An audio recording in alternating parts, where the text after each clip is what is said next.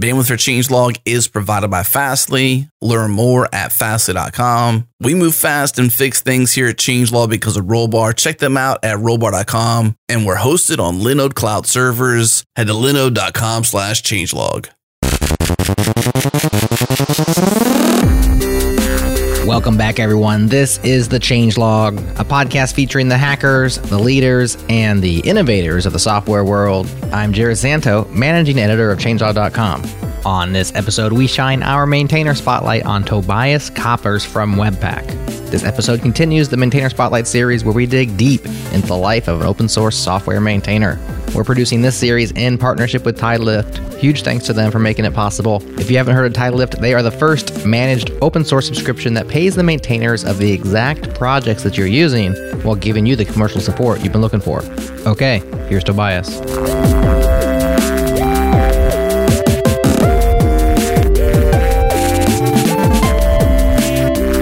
We are joined by Tobias Koppers. Thanks for coming on Maintainer Spotlight, Tobias. Hi, thanks for inviting me. So, y'all may not know Tobias' name, maybe you do, but you definitely know what he is, the creator of Webpack, which is the build solution for modern web applications. And Tobias working on Webpack full time, isn't that right? Yes, that's right. How long has that been? Just 3 years or so, I think. Yeah. So that's what we would sometimes call living the dream, and then sometimes the guest laughs, and sometimes they agree. Is it a dream, Tobias? I think it's a dream. It's really cool because you can work at home, be your own boss, don't have pressure, don't have deadlines, can decide what you want to do. I think it's really great. It's like self-employed, but without customers or without we have customers, but it's more like it's more an indirect customer also. Right. It's very vague who is being your boss today, right? It might be someone in issues. It might be somebody on Twitter. It might be you. What's some of your background, I guess, to if you're living the dream as an open source developer, leading Webpack, what was some of your career history? Like, what did you walk away from to do this? Yeah, so I'm studied computer science and then worked for a C# developer in hardware-related stuff. And I started Webpack as part of also a side project to my master thesis. So I'm kind of only worked for a short period, like on a real company, and then I open source. So it's funny that you say you don't have customers, because if you look on your GitHub repo, Webpack has 4.1 million dependent repositories. I mean, to say it's arrived or reached critical mass would be a massive understatement. 53,000 GitHub stars, over 4 million dependent repos on GitHub alone. It's also got to the point where it's reached so much usage that people are very willing to criticize it, complain about it, make memes. I'm guilty of a few memes, although they're always in good fun. And I'm just curious if at this stage of Webpack's career and your career, does the public opinion of Webpack, some of the complaints, some of the criticisms, or the jokes, do those get to you personally, or do you not care about that? I don't care that much about them. I think it's because it's so large, then you always get negative feedback. And right. It's like you get very few positive feedback because nobody says positive stuff about something. You get more negative feedback than positive feedback, I think, especially on Twitter or on other platforms. But I tend to ignore the negative feedback or not take it personally, more take it as ideas, what we can improve or what can be done better. How do you accomplish that? Because this is something you work on all the time. And so something that happens is when you dedicate a lot to something is you can begin to identify, like, I'm the Webpack guy. I always think of Daniel Stenberg, who like curl is his life. I mean, he said like this is his life's work is curl. He identifies very closely. And so I'm curious if you don't identify yourself as like the Webpack guy, or if you just have thick skin and the criticisms brush off. How do you not focus on the criticisms? Yeah, I think I identify as with Webpack as it's like my baby. So it's kind of, yes, but I'm not the guy who takes it seriously that the negative feedback is bad or so often it's more like out of frustration, they say something bad and I have the ability to ignore this or I don't know. Mm-hmm. Difficult that's to a blessing right there to be able to do that. Some people can't let it go. And so I think it's a great characteristic trait but for the position that you're in, to be able to let that slide off your back or not affect you is got to be helpful. I think so, yeah. What about the other side? So when you receive that much criticism, like you said, it's because there's just so many people using your software. Like I said, 4 million dependent repos. Everybody uses Webpack either in love or in anger, wherever they are. Does the sheer magnitude of Webpack's influence on our industry and the amount of users you have, does that weigh heavy on your shoulders? You're asking difficult questions. That's what you're here for. We're curious. We're curious. Yes, the curious is... He's like, I never thought about it. Now I'm starting to feel like it. A lot. I'm thinking I'm more proud of that what Webpack has, about the influence that Webpack has on the industry. We kind of made some decisions and they led to industry standard like the code splitting example or on-demand loading. In 2012, we started with on-demand loading of parts of the application, and it took like 5 years until this became mainstream. And I think I'm pretty proud that this is something I started to engage or to promote, and this become industry standard and similar for other things and like CSS modules or as part of the module graph or something like that. I think we had a lot of influence, and I think it's cool to influence what the people or the community like or what the ecosystem is about. So it's like cool to have this standing like influencing the whole JavaScript community. Absolutely. And well-deserved influence, I would say. Mm-hmm. I think about doing this kind of work, and I just think like, what motivated you to, I guess, the sheer size of Webpack, its influence is one thing, but what motivated you to want to do it full time? Was it just simply Webpack? Was it this lore of this lifestyle? What made you want to do this? Yeah. Before I started full time, I worked like 10 hours per week on Webpack. So like part time or something like that. And it was more work involved than I could do in the free time I have or in the part time with having a real job.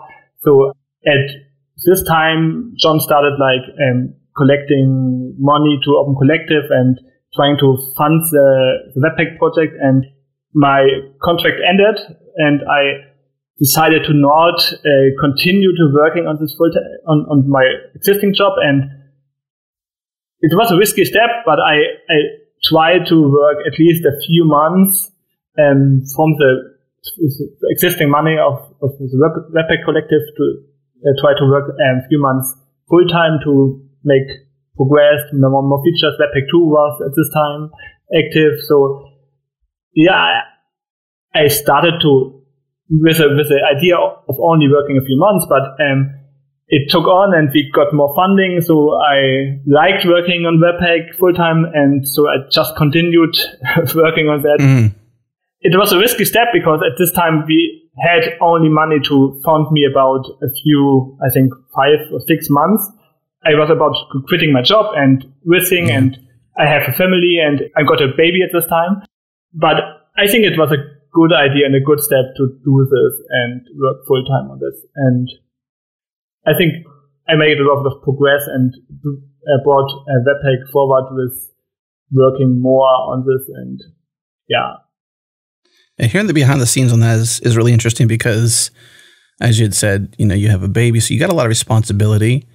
And it sounds like you were the first funded person to do Webpack full time, which I'm assuming that since that time you've been fully funded by Webpack. And I guess part of me is kind of curious, how do you get paid? Is it, once per month? Who cuts the check? How does that work for you all? Yeah, it's once per month, and the bill is paid by Open Collective. So it's like we're collecting money through Open Collective, and once a month I decide who get how much amount of money. It's like automatic depending on contribution on GitHub. Yeah. So I pay myself and I pay the other contributors. Basically, I pay myself a fixed rate and the other contributors get money depending on the contributions they made. So it's kind of depending how much they do by month. So that's how it's working. So you've been full-time for 3 years, and Webpack's budget has continued to increase. I believe it's around $500,000 annual estimated, according to the current Open Collective. Have you gotten a raise? What? Have you ever gotten a raise? Like, you ever paid yourself more money? Like, year 2, I'm doing a good job, I'm giving myself a raise? Then it's not that much that we have. It's more like we get about the money monthly which we need to pay all the contributors. So it's kind of in an equal situation currently. It's like with Trivago sponsoring us a lot, it's more like we have like 2,000 a month extra we can save. But I also think it's important to make some kind of savings for the future if some sponsors go away or whatever happens, then that you can pay the contributors, I pay myself for longer than the sponsors are there. So it's kind of more long-term investment into the future. Also, it also makes sense from sponsor perspective because most sponsors want to have a long-term support kind of idea. So it's also for the project itself a good idea to make some long-term guarantee. Yeah. We definitely want to dive deeper into, at some point, I guess, the value add for those brands who sponsor Webpack.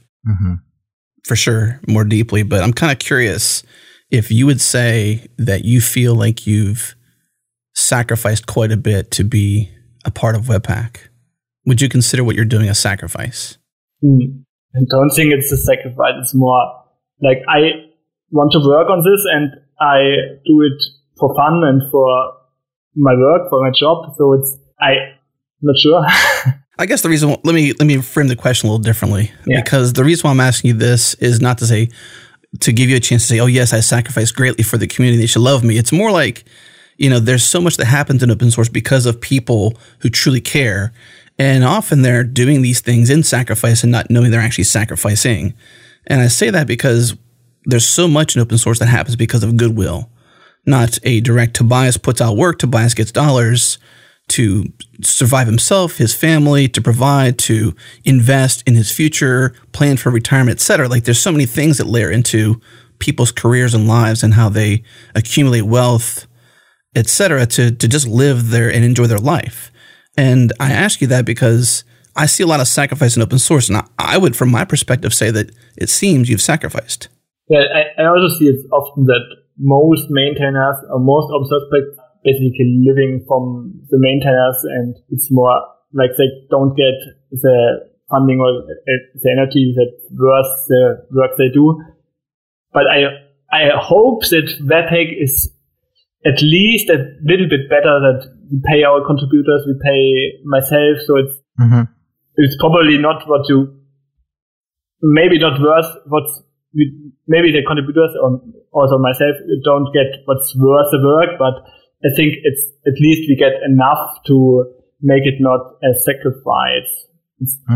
You probably get more if you're working for a company in the industry. I think if you want to get rich, then don't work for open source.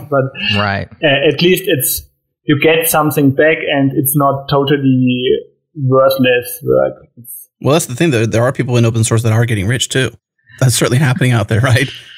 They're not sacrificing. And it's also this opportunity cost. This opportunity cost comes into thought as like, well, you're doing this and you're costing yourself an opportunity option elsewhere. Yeah.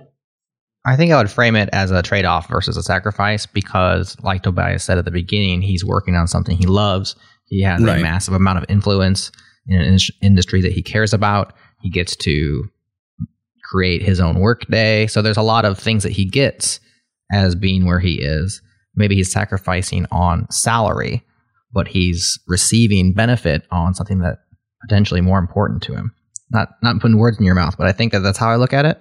Yeah, I'm glad you said that because that's kind of what I'm trying to figure out. Because as we do this show, we're thinking, okay, there are other future maintainers or current maintainers out there that are like, yeah, I just need a tribe. I need somebody to cling to. And Tobias has got some wisdom. He's done this thing. He's stepped off in these ways. And yeah, it's like, how do I do those things with some assurances as well? How do I have a frame of reference for my future in open source, thinking about the listeners listening to the show? Right. So Webpack is unique insofar as it has gained a substantial amount of financial backing. Yeah. Which many projects never reach that. So many open source maintainers, like you said, Adam, they struggle to reach at least financial sustainability for their projects. And Webpack has gotten there. Now, there comes with other problems. We'll get into those. But Tobias, in your eyes, like I said, a $500,000 estimated annual budget according to like the current sponsors and all that kind of stuff. So not an insignificant amount of money. Like you said, maybe not as much money as value that Webpack's bringing. I'd argue that it's really low. But in your eyes, how did you get here? How did you, the team of Webpack, get to this place where you have large corporations sponsoring you in substantial sums? What got you here? I would say John got us here. He started all the ideas about going to companies or saying on conferences that we need sponsors. And I also think we had a good timing because the community or the ecosystem and the company is starting to invest more in open source and care about open source. And I think the mentality of companies changed in the last time, and they are more willing to pay or invest into open source maintaining or open source funding. So it's probably luck. And yeah, it's also John that he did a good job in going to companies and asking them for funding us and sponsoring us. And it's also the visibility the companies get from also they are sponsors and they are good citizens. And also it's like companies need more workers, and it's difficult. And the last time it got more difficult to get good employees. And so it's also an good advertisement for getting employees for companies. So for us, it was basically good timing and luck, and probably also we did a good job in our product, but I think it was much luck and John. So when you say Sean, that's Sean Larkin. We've had him on the show. We'll put that old episode in the show notes. It's probably a couple of years ago now. 233. Even back then, he was relentlessly enthusiastic about Webpack. And I even would joke that if you can't figure out your Webpack config, just complain about it on Twitter, and Sean Larkin will magically swoop in and fix it for you. Yeah. And that was 2016, December 2016. Yeah, he may have invented if you look at the core team on your guys' GitHub, yourself, Johannes Ewald, who's on loaders and plugins, you have Kees Kluskens on development, and then Sean Larkin on public relations. And I think back then it is pretty avant-garde for Sean to be like a PR person for an open source project. And like you said, he convinced a lot of these companies to bring money to the table. Where did Sean come from? How did you get him on the team? Did he drop out of the sky? Did you convince him that Webpack was the bomb? Like, how did you get Sean involved? Yeah, I think he basically joined by itself. So it's not that we go to him. So it's more, we wasn't organized at this time when John joined, and he thought we did a good job on this product on Webpack, and he used it at his company.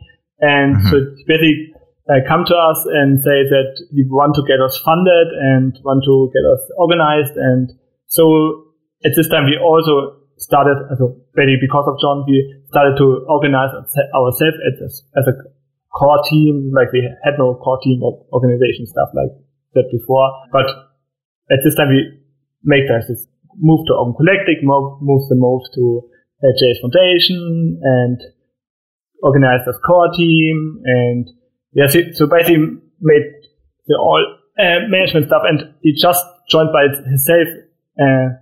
So not that we hired him for anything.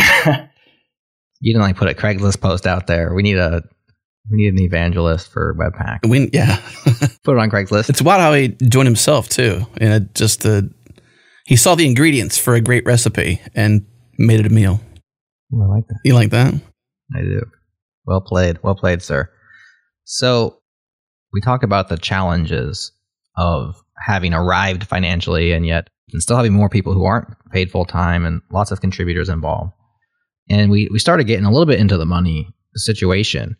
And it sounds like every month you just kind of decide how to parcel out the current budget. Has there been struggles on deciding how the team allocates the funds? Is it just yourself that does that? Is it the core team that all gets together and says, Tobias gets 10 grand this month and we're going to put 5 grand towards conferences? Or like, how does that work or not work? So technically the core team decides it, but on practice, I decided, and basically didn't change anything the last years about funding. It's more like I have a tool which extracts all the contributions from GitHub and kind of value the contributions by time and multiply it by money factors. And it's mostly automated process that puts some value in contributions of GitHub, and then you are paid with this kind of amount of money on Collective. There's a threshold, but if you are over the threshold, then I send you an email, and to get some information about, you get 2,000 points, and you can convert it to $2,000 on Collective by sending an expense. And basically we do, and I think it's kind of like 10 to 20 people per month that get money. And there's also some kind of factoring if we are lower money, because very low on money in the last year, end of the last year, then there's a factor which all the money received by contributors is multiplied by a lower factor, then everybody gets less if we have less money, and everybody gets normal amount if we have enough money. So currently we have enough money, so everybody gets the full amount. Yeah. Is it written down somewhere, like what your salary is? Is it that organized, or is it sort of like loose in that regard? Not, and it's pretty loose because the tool is not open source, because I'm afraid that it would be usable if you know how the algorithms works and which kind of contributions you have to spend to get more amount of money. Yeah. So it's kind of game it. Kind of. Yeah, you could game it. Hidden away or secret. But I think it's the most fair way if it's automated and nobody decides how much to get. And I think there was only a very few complaints in the last years about I get too few money or so. So I think it's kind of working, and I hope people don't see it like I want to work for webpack because I get money. I hope nobody want to contribute because of the money, because if you have no sponsors, you don't get money, so you can't rely on this money. And I always recommend to not rely on the money of webpack. It's more like, I want to declare it more like an extra benefit, extra incentive you get out, and you should be happy that you get it and don't demand for the money also. I never advise anybody to get into open source for the money. There's lots of good reasons to do open source. Money is not a good reason. As developers, we have very marketable skills. Open source is not a place to go if you're trying to get rich quick or slow. But there's a lot of good reasons to be involved. So. Right. You could, though. The opportunity is there. Just don't go there for those reasons. You could, but there's just easier paths to that end. Like if that's your end, there's better means. That's all. Right. Gotcha. Tobias, can you speak to, I guess, your longevity with Open Collective? Because we referenced episode 233 with Sean Larkin way back in December 2016, and that was quite a while ago. And that was a big part of that conversation, or a large part around the sustainability side of it, was the efforts made to build your community within Open Collective. And even to this day, you're using it. It allows you to, accept, I forget what the term is, but I guess it's contributions for expenses. So it kind of gives you this framework, this paying framework, this, how you deal with finances and money and budget and contributors on a financial side. What's your experience with Open Collective? How has that worked out for you? I suppose good, but what are the mechanics of that, and how does that work day to day? Yeah, it's working pretty good. They take care about all this, getting companies making orders for companies, getting bills or getting expenses for companies, getting contracts for larger companies. So it's difficult for a company to pay open source software because, say that's not the process like donating something. It's not a process that companies know about a lot. So it's more like from official side of it's like the company have a contract with Open Collective and they start paying the bills of Open Collective.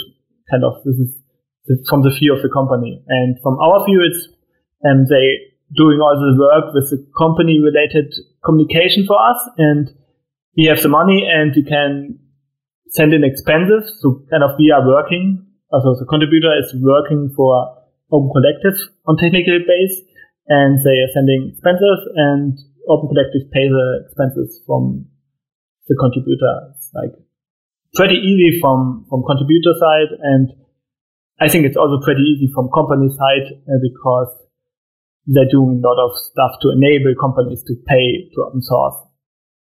So on Open Collective, the expense distribution is necessarily open. It's transparent. Yeah. Has that ever caused problems, or do you have concern about the amount of money that you're being paid being public information for anybody to see? I don't have problems with that. Apparently not. I mean, you're doing it. You do, yeah. I wonder if you ever, you value that privacy or not. It would have been funny if he was like, "What? Oh, that's public?" Like, oh shoot, he hangs up. Yeah, I don't think it's a problem for contributors or for me, that it's public, and I don't think so many people look it up what I earn or what the contributors earn and do statistics about it. Technically, you can download all the contribution, all the payouts to contributors, and all the pays by sponsors as a CSV table and make some bad stuff with it. But I don't think it's abused or anybody cares about how much the contributors earn. It's not that we are earning so much that you should have problems with that. So it's sure. No, it's just a matter of privacy. Are you guys solely on Open Collective, or do you also do Patreon or any other ways that people can support you? I also started to make some GitHub sponsors profile for myself for like a non-webpack related stuff, or if you want to just give me money personally or whatever to make something else. But it's not that I get a lot of money there. And Open Collective also recently joined with GitHub sponsors, so you can make a GitHub sponsors profile which redirects to redirects the money to Open Collective. And we don't have Patreon. I tried it, but it doesn't work really well. So on. I also think it's more beneficial to have only a single platform. It's more simple and one place to send people. Seems diversity on the front of ways you can sustain a project or ways you can give would be competing interests, meaning that it would be difficult to like funnel everyone to a place to have a flow to either contribute and get paid, file an expense, etc. It seems like it'd be a lot of work. And I was actually excited to see that news with Open Collective and GitHub with GitHub sponsors, because in the current state of GitHub sponsors, you would have to have a company, and by way of what Open Collective's always been about, has been about making it so that the world can sort of self-organize sans company, so that they can be sort of the legal entity. Yeah, the legal entity, the home of record, I think is what they call it when it comes to a nonprofit case. Plus, if you're seeking dollars from people and you wanted to make those contributions tax deductible, at least here in the United States, then a 501c3 organization, which they provide, makes that more possible. So it's interesting to hear you say that you've also got to get GitHub sponsors profile. Is that connected then back to Open Collective, or is that just... Yeah, that's the idea, that Open Collective is the fiscal or legal entity behind GitHub sponsors, which can receive the money.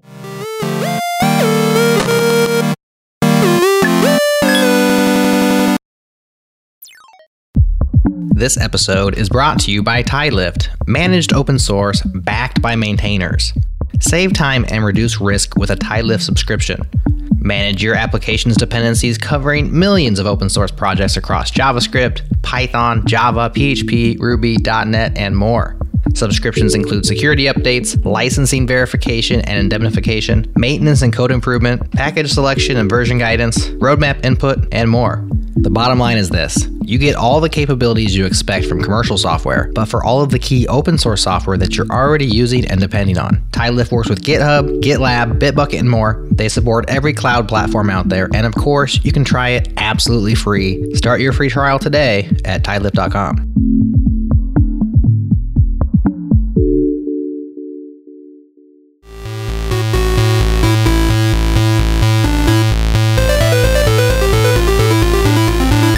Tobias, you've been working on Webpack full-time for a while now. Just curious what your average work day looks like. Is there an average work day? I think so, yeah. I usually check issues at the day and kind of try to answer all the issues, and then I usually check the PRs on Webpack. I don't have enabled GitHub notifications or emails, so all the work I do, I only try to make it when I request it, so it's like a pull system. Like I pull the work from the issues, I pull the work from the pull requests, and basically reviewing pull requests and also trying to finish pull requests if they are in a good shape. And sometimes I do work myself. So it's really most time I spend like reviewing pull requests or finishing pull requests, because in most cases, it's not that the pull request is in a good shape, but it's not like it's super finished that I could instantly merge it, and I don't want to request too many nitpicks from the people. So it's often that I finish the pull request myself, like doing cleanup, doing like minor stuff that fits better in the whole system. And so there's a lot of work involved in really finishing pull requests from contributors, and also doing some of my own pull requests. And sometimes I get distracted from my own work and don't do issues and pull requests. It's more like randomly choosing like what I do. We also have a project board, and sometimes I select stuff from there. So looking at the repo right now, there's 369 open issues, 81 open pull requests. I'm just curious if this is like a good place for you, or do you feel like you're behind? Are you ahead of normal? What's your normal queue look like? Yeah, we don't really close issues or pull requests. So it's like most issues stay open until the bot is closing them. So it's not really that we really are behind closing issues. It's so like I only look at the first page of the issues and do the stuff related to them, and issues never get closed because people don't close issues if there's problems to solve. Or sometimes they don't close them, so it's sure. I can just see Jared tweaking because he's a completionist, and you're like you're literally, it's like pulling his fingernails off of his hand or something like that. Like you're really hurting him, I could tell. Just leaving stuff open. Yeah. I was like, every open issue for me is like another layer of stress. Yeah. And not for me. That's good. It's more like so issue. GitHub makes a blue dot or blue line before issues if you don't have read them. So it's like unread issues. I click on unread issues and then I do the stuff in. And if no issue is unread, then I'm fine. It's working. You mentioned you have a bot too that's closing things. Is that right? Did you say a bot closes the issues that they need closed? Yeah. So we have a webpack bot, and it's closing after 3 months inactivity. And if people put a lot of comments on so if basically the bot warns you 2 weeks in advance that the issue is soon closed, and if somebody comments at this time, then the issue stay open. So also a good factor if the issue is open longer and don't get closed by the bot, then people are really behind the issue and it's really important. So also good to see that only the important issues stay open, and if nobody is interested in the issue and it wasn't fixed, then the bot is closing it. And I think Webpack has many issues. There are bugs, there are edge cases, and the huge configuration comes with a lot of edge cases. The combination of whatever doesn't work. So if some people write issues about really edge casey stuff and never get fixed, and they are not behind pushing this issue, and then it's probably don't get fixed. So it's okay. So what you're saying is you like the +1 or the what's the repin? What's the thing people say in issue comments where they bubble it back up? What's that again? Ping Bump. Or something? Bump. Yeah, bump. I should have known that. So you're an advocate for that then. You're an advocate for +1 or bumping. Yeah. Because that's what rebubbles it back up to you. Yeah, so it's especially what prevents the bot from closing the issue. Yeah. All right. So what we're doing is we're teaching users out there how to game the Webpack open issue system. Is periodically bump your issues, folks. Otherwise, it's better if you close the issue and reopen new issues, and it's a stuff. Oh, even better. These are pro tips right here. How to get help on Webpack. Close and reopen. So there's maintenance, which we're talking about, and then there's progress. Yeah. And as the core developer, right, one of the four, and then one's a PR person. So you have a few people on the core team pushing the progress forward, pushing Webpack forward. How do you decide when you're going to maintain and when you're going to make progress? So I try to maintain to have no unread issues on unread pull requests. So it's basically the basic maintenance. And I also try to fix bugs reported as soon as possible. So but it's not that often that there's a bug which can easily be fixed. But it's the basic maintenance I always do. And after that, it's more like what I have fun to do. Sometimes I want to do progress, do some innovation stuff, make some cool new feature or whatever. And sometimes I have fun making the pull request somebody do and maintaining, fixing stuff and stuff like that, and reorganizing. Most maintenance is refactoring and cleaning up, so that most bugs need some refactoring or reorganization and cleanup, and that's the part. It's what's fun, and also often do that. But we also have contributors who want to push the progress, and so I think most progress or most new features or most progress for Webpack is done by contributors. So we have a project board, and people can look up, do some progress, make some, pick some card and do some progress and make a pull request. And then it's most often I finish the pull request, but it's also kind of making progress when I finish a pull request, which is some feature from the project board, which is pushing Webpack forward. Right. Kind of mood-driven development. What am I in the mood for? Yeah, that's a good part of open source. Close some stuff. Yeah, that's awesome. Which is interesting too, because some will thrive on a regimented day, and it seems like the way you optimize your day, Tobias, is essentially at the whim of what issues or pull requests wait for you, and whether or not you might be or might not be inspired to sort of resist that temptation to deal with issues or pull requests and kind of dream a little bit. Yeah.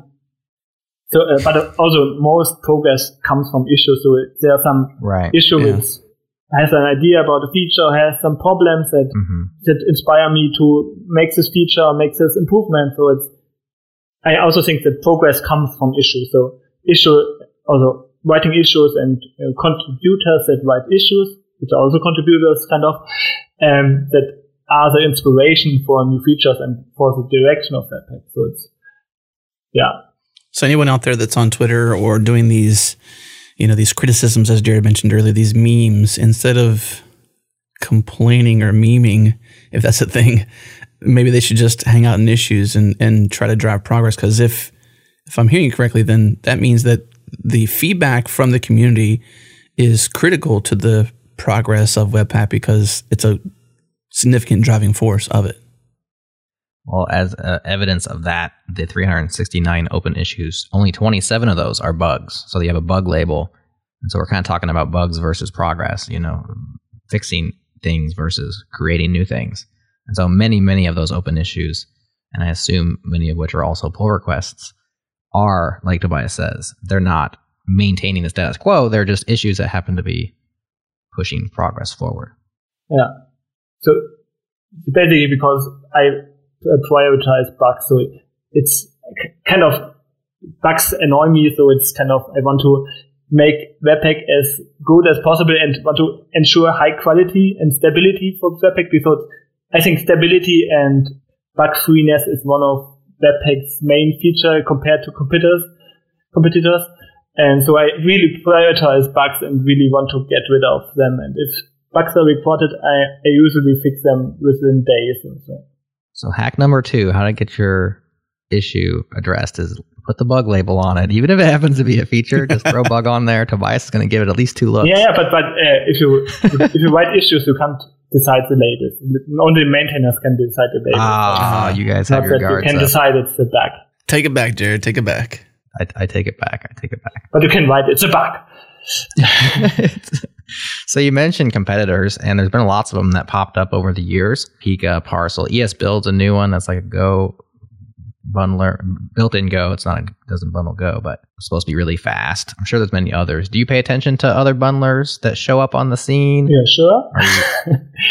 Are you cherry picking features? Are you looking for inspiration? Or you ever felt threatened by a particular bundler that's launched? Yeah, we usually steal features from competitors. It's nice. It's also a really good inspiration that a competitor decided to make some own product, because most often they do it because they want to have some special feature. Like, in example, Rollup. Rollup was created to make some ES module first approach and make some super special optimizations which are related to ECMAScript modules, and we also took this feature and integrated it into Webpack. It's not that easy to integrate features from competitors, because we also have to be compatible to all existing features, which makes it sometimes more involved, more difficult, more edge cases to integrate features from competitors. But we try our best to get the ideas from competitors and integrate them, like Rollup inspired us to better ECMAScript integration, Parcel for easier configuration, and for speed. And yeah, it's most often it's a trade-off. So you can make a really special bundler which focus on something we can't focus on because we have a broader user base, more features, and it's more configurability, more extensibility, and so it's not often that easy to just copy the features from competitors. But we try our best to get all the cool features from competitors too. It's open source, so it's more also the mentality of open source to share ideas. And I also think if you're doing new bundles, you're also copying most features from Webpack, and it's like exchanging features, and in the end the user benefits if all tools have the same feature set or similar feature set, or at least share a common feature set which can work cross bundler. And so if someone is listening to this that happens to be considering a competitor or a maintainer of a competitor, what would you say to them in terms of collaboration? Is it something where there's sort of like a Webpack guild of sorts where you sort of have this build pack, build step union, so to speak, or collective where you're sharing knowledge and sort of leveling each other up, and you can help them optimize their things, and maybe there's a place for their tool and a place for your tool as well, that while you're competitors, you don't have to be bloodthirsty competitors. You could be collaborative. Yes. I would say, if somebody have new ideas and want to do some cool stuff, then you can write an issue and we can discuss this. And we also have a Slack channel where we can chat with each other and share ideas. And also, I often see that people don't want to contribute to Webpack because it's too complicated, and they start a new bundler because it's easier to create a new bundler with the feature, the special ideas, new ideas, the features they want. And yes, that's true. But I hope that on long term that people write a prototype, and on-bundler is a kind of prototype, and then on long term want to invest into integrating this into Webpack, but I can't force anyone to contribute to Webpack or to integrate to Webpack, and often it's not possible. If you wrote a bundler in Go, then it's very difficult to integrate it into Webpack, and so it's kind of difficult. I'm curious, taking a sidestep, I guess, to a overarching theme, which often happens to people who are obsessed with their work or really into what they do. It seems like you're really into what you do. Clearly, you've made a very purposeful career path towards open source, towards Webpack, and you're committed to it. Burnout often happens whenever you're in that kind of state. Sometimes it's you excel and there's no burnout, but how do you sort of maintain, I suppose, your experience burnout? So share with us maybe your aspects on burnout if you have ever been near to it. That people burn out on open source, and so far I'm happy, and I don't think I'm burning out, but I also am a bit afraid that may happen, and I'm not sure. Yeah. I hope that this doesn't happen, so it's kind of, One antidote we've seen to burnout is having some sort of analog, some sort of AFK kind of thing, like when you're not at the keyboard, when you're not working, when you're not in issues or pull requests, you're not coding, what is it? What's your pastime? You have a family, so maybe that's it, but share with us maybe what you may purposefully do or by happenstance do as an antidote to burnout. So basically in my free time, I spend most of the time Webpack, and in my free time I basically have a family. I have two small child, one is 1 year, the other is 2 years, nearly 3. So it's really a lot of work with family and children, and so it's kind of family is my alternative to working. Well, Tobias, thanks so much for coming on the show. We really appreciate you. We really appreciate all the work that you put in, and really the trailblazing that you've done on Webpack, along with Sean and the team. Congratulations on all your success, and hope for future success as well. We just really appreciate what you've been up to and sitting down with us and telling us about it. Yeah. Thank you. Thank you for tuning in to our Maintainer Spotlight series. Hey, if you appreciate Webpack and the work Tobias has been putting in over the years, here's what to do. Pop open your show notes, follow the Discuss on Changelog news link, and leave a comment on the episode page. I'm sure he'd love to hear from you. I once again want to thank Tobias Koppers for joining us on the show. This episode was brought to you by our friends at TitleLift. They are all about paying the maintainers. It was hosted by Adam Stakoviak and myself, Jared Santo. We get our beats farm fresh from the mysterious Breakmaster cylinder, and we're brought to you by awesome sponsors. Thanks again to Fastly, Linode, and Rollbar for helping us do what we do. That's all for now. We'll talk to you again next time.